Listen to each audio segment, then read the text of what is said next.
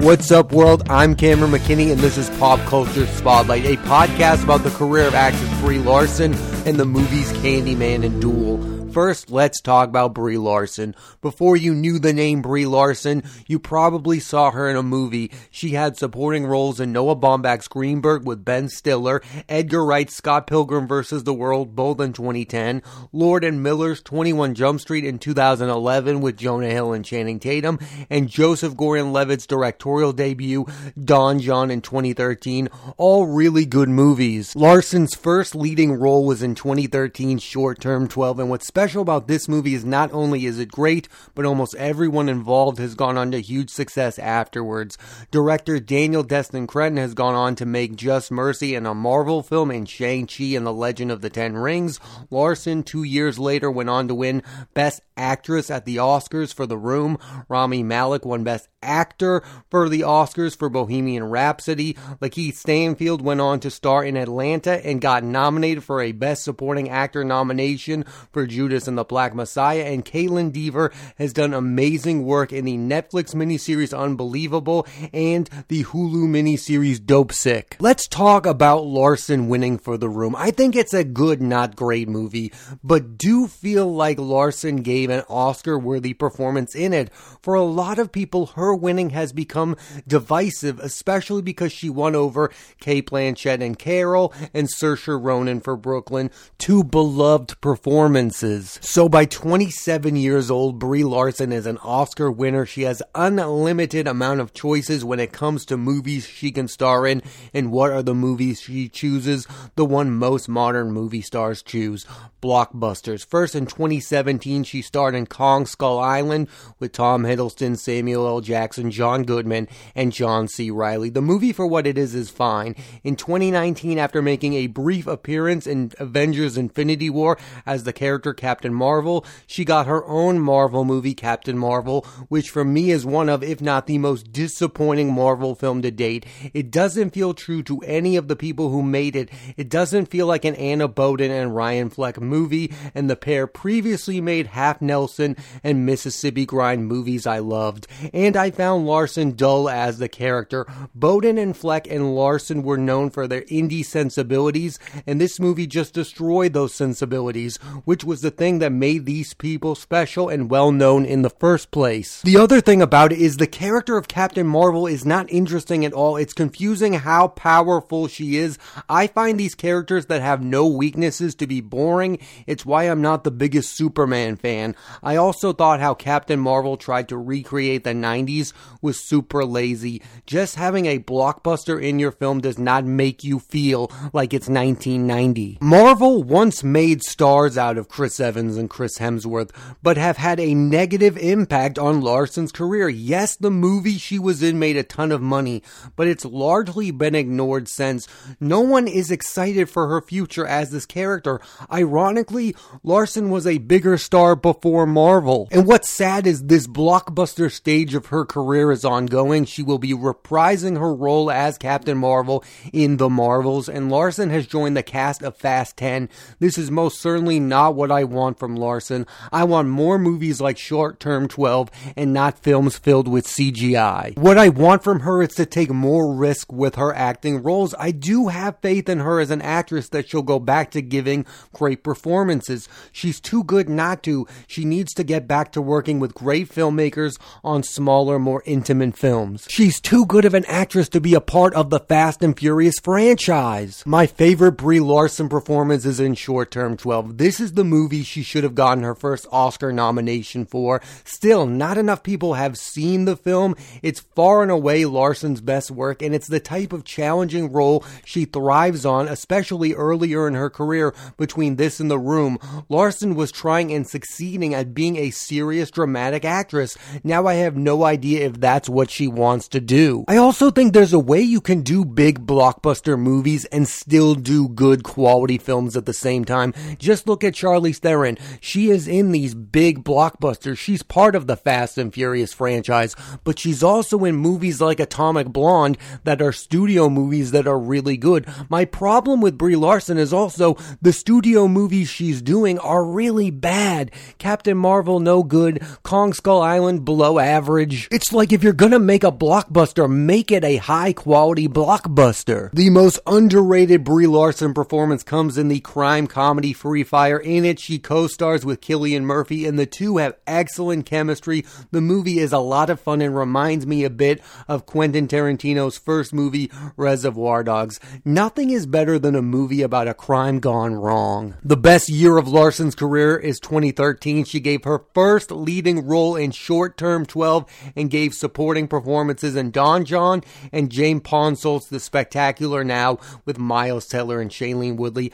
I love everything about that movie. Many people are down on the career of Brie Larson these days, from her choices in movies to her really bad car commercials. Fairly or not, I think she's viewed as a little bit of a sellout. Again, I have a lot of faith that she's going to get her career back on track. She's too good of an actress, and she also is a movie star. I just want her to pick the right kind of movies to star in. Here's a list of noteworthy performances given by Brie Larson: Greenberg, Scott Pilgrim vs. the World, 21 Jump Street, Don John, Short Term 12, The Spectacular Now, Room, and Free Fire. My hope for Brie Larson is the best is yet to come. The beginning of her career was filled with really good movies directed by really good filmmakers. Noah Baumbach, Edgar Wright, Lord and Miller. Like, get back to working with those kind of directors. I would love to see Brie Larson in the last Quentin Tarantino movie. I would love to see her work with Steven Spielberg.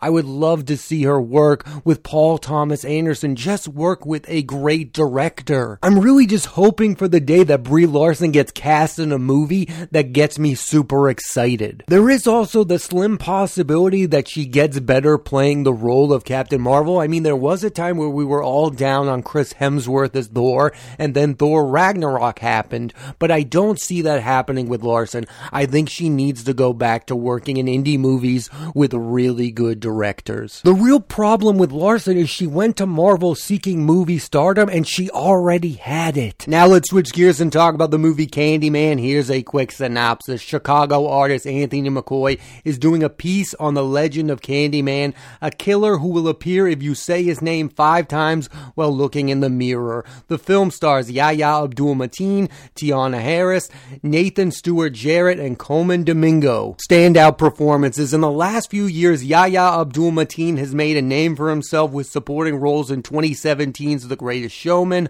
Aquaman in 2018, Us in 2019, and The Trial of the Chicago 7 in 2020. He was also in the HBO series Watchmen, where he won an Emmy, and this past year he took over the role of Morpheus from Lawrence Fishburne in Matrix Resurrections. And with Candyman, he's given his first leading role and delivers a movie star performance.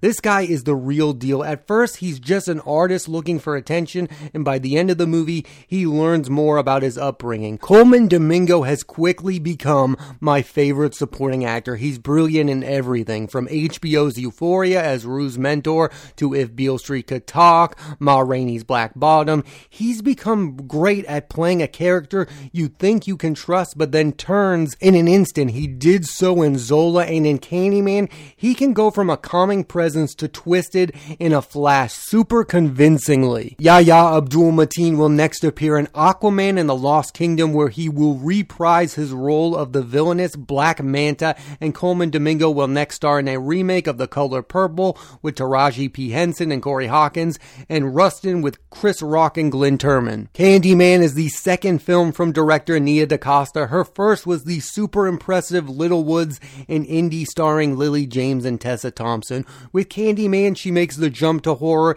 and does so well. It's a scary movie with substance, which is what I'm looking for when it comes to standout horror movies. I think it's easy to scare the audience. It's more difficult to make a horror about a meaningful subject matter. DaCosta's next film is The Marvels, the sequel to Captain Marvel, starring Brie Larson and Tiana Harris, who is also in Candyman. One of two things will happen when an indie director makes a Marvel movie. The first is that Marvel will let the indie filmmaker make make the movie that they want to make and keep those indie filmmakers' sensibilities, or the second one, the indie filmmaker will feel lost and it won't feel like their movie. And I hope that doesn't happen to Nia DaCosta on The Marvels. I hope the movie is true to her as a director, because she really is a fantastic filmmaker. It needs to be said that the movie Candyman was produced and co-written by Jordan Peele, the current master of horror with a mix of social commentary. He directed Get Out and Us,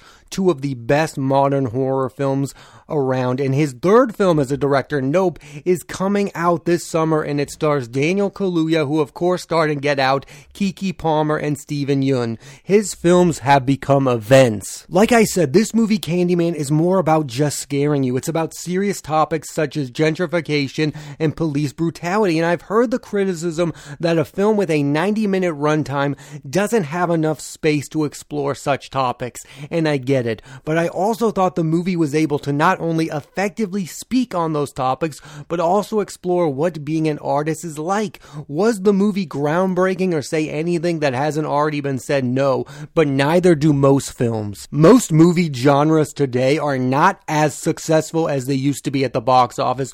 One of the few exceptions is horror films. Horror films are doing better at the box office now more than ever. The original 1992 Candyman made over $25 million at the box office, while this one made over $77 million and would have made more if it had not come out during a pandemic. My point is, the horror genre is thriving, and I think a large part of that has to do with the filmmakers involved, filmmakers like Nia DaCosta and Jordan Peele. And with those filmmakers, you get great actors like Yahya Abdul-Mateen, who was in not only Candyman, but also in Jordan Peele's Us and Colman Domingo. Overall, Candyman is absolutely what I wanted it to be, a great showcase for Mateen and Domingo, and a horror film that touches on a significant subject matter. Let's switch gears one final time and talk about the movie Duel. Here's a quick synopsis. In the future, a woman named Sarah is told she is dying. She signs up for a program to be replaced by a clone,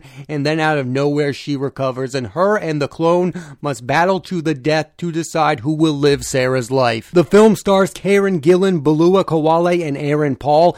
Standout performances. Karen Gillan is best known for her work in studio franchise movies like Guardians of the Galaxy. Her character Nebula played a pivotal role in both Avengers Infinity War and Endgame and the Jumanji movies. Her last few projects have been a bit of a disappointment. Gunpowder Milkshake is an action movie misfire, and The Bubble, directed by Judd Apatow, is arguably the worst movie of the year so far. In Duel, she's playing dual roles, pun intended. She really commits to the odd tone of the movie. This is what I really want to see from Gillan moving forward. I really believe she has the potential to be a major movie star, and the path to that is working on really good movies directed by unique directors. I also find it really funny that she's funnier in this movie than she is in The Bubble. The Bubble is supposed to be a satire. It is the most unfunny movie of 2022. It is trying way too hard to be funny. The other problem I had with The Bubble is its lazy humor. It's trying to comment on everything like celebrity culture, COVID, and TikTok. Duel is clever and it isn't trying hard. I was first impressed with actor Balua Kawale after seeing him in the movie Thank You for Your Service with Miles Teller, where he plays a soldier suffering from a serious injury. The funniest scenes in this film, Duel, are the ones between Gillan and Kawale. There's one hilarious scene where he asks her, "What are you up to tonight?" and she responds, "I'm in the hospital." Both are brilliantly hilarious in this scene. That's the type of humor I want in my movie. Subtle humor, not the in-your-face humor that Gillan was trying to do in The Bubble. Gillan is set to reprise her role of Nebula in both Thor for Love and Thunder and Guardians of the Galaxy Volume 3, and Kawale is next going to be in the movie Next Goal Wins with Michael Fassbender and Elizabeth Elisabeth Moss, directed by Taika Waititi. I loved directors Riley Stern's last film, The Art of Self-Defense, starring Jesse Eisenberg, Imogen Poots, and Alessandro Nivola. It's a terrific satire, and this movie, Duel, shares a lot of the same tone. The humor is all in the dialogue and how each and every character says the words with a straight face. I think you either fall in love with the tone of a Stern's movie, or you take it literally and don't understand it at all. He's an absurdist filmmaker. This is what happens when a writer-director commits to a signature tone. Look at Wes Anderson and Taika Waititi. These are directors that people either love or hate. There is no in-between. And it's the exact same way with Stearns. And that's good for Stearns' career because he'll get a loyal fan base. There will be people who really click with his tone, but it's bad in that he'll also turn some people off. This movie reminds me of The Double, a film starring Jesse Eisenberg and Mia Wasikowska. The Double and Duel are both films that are futuristic and have weird comedic sensibilities, and both of their leading actors are playing multiple characters, which is a great showcase for an actor. Jesse Eisenberg is great in The Double, and in Duel, Gillen is fantastic, and this was a bit of a risk for her because she's in each and every scene and every moment of this film. If her performance doesn't work, neither does the movie. I think it's really interesting to point out that Jesse Eisenberg was attached to be in this movie Duel, and he was all-time good in Stern's last film, The Art of Self-Defense. I was really excited to see the two of them reunite. I have no idea who Eisenberg was going to play. I would have loved to see him play the Aaron Paul character. I just didn't like that character in this movie. There's a really weird scene with him and a dog. It's just an odd scene. Aaron Paul, I am a fan of his. I do love him in Breaking Bad. I also love him in the movie Smashed. He just felt kind of miscast for this movie, and he didn't fit the tone of the movie well. And selfishly, I just want to see Eisenberg work with Stearns more. I thought those two were the perfect fit, and that's what that kind of director really needs. He needs to work with the same actors over and over again because they get the tones. That's why Wes Anderson works with Bill Murray all the time.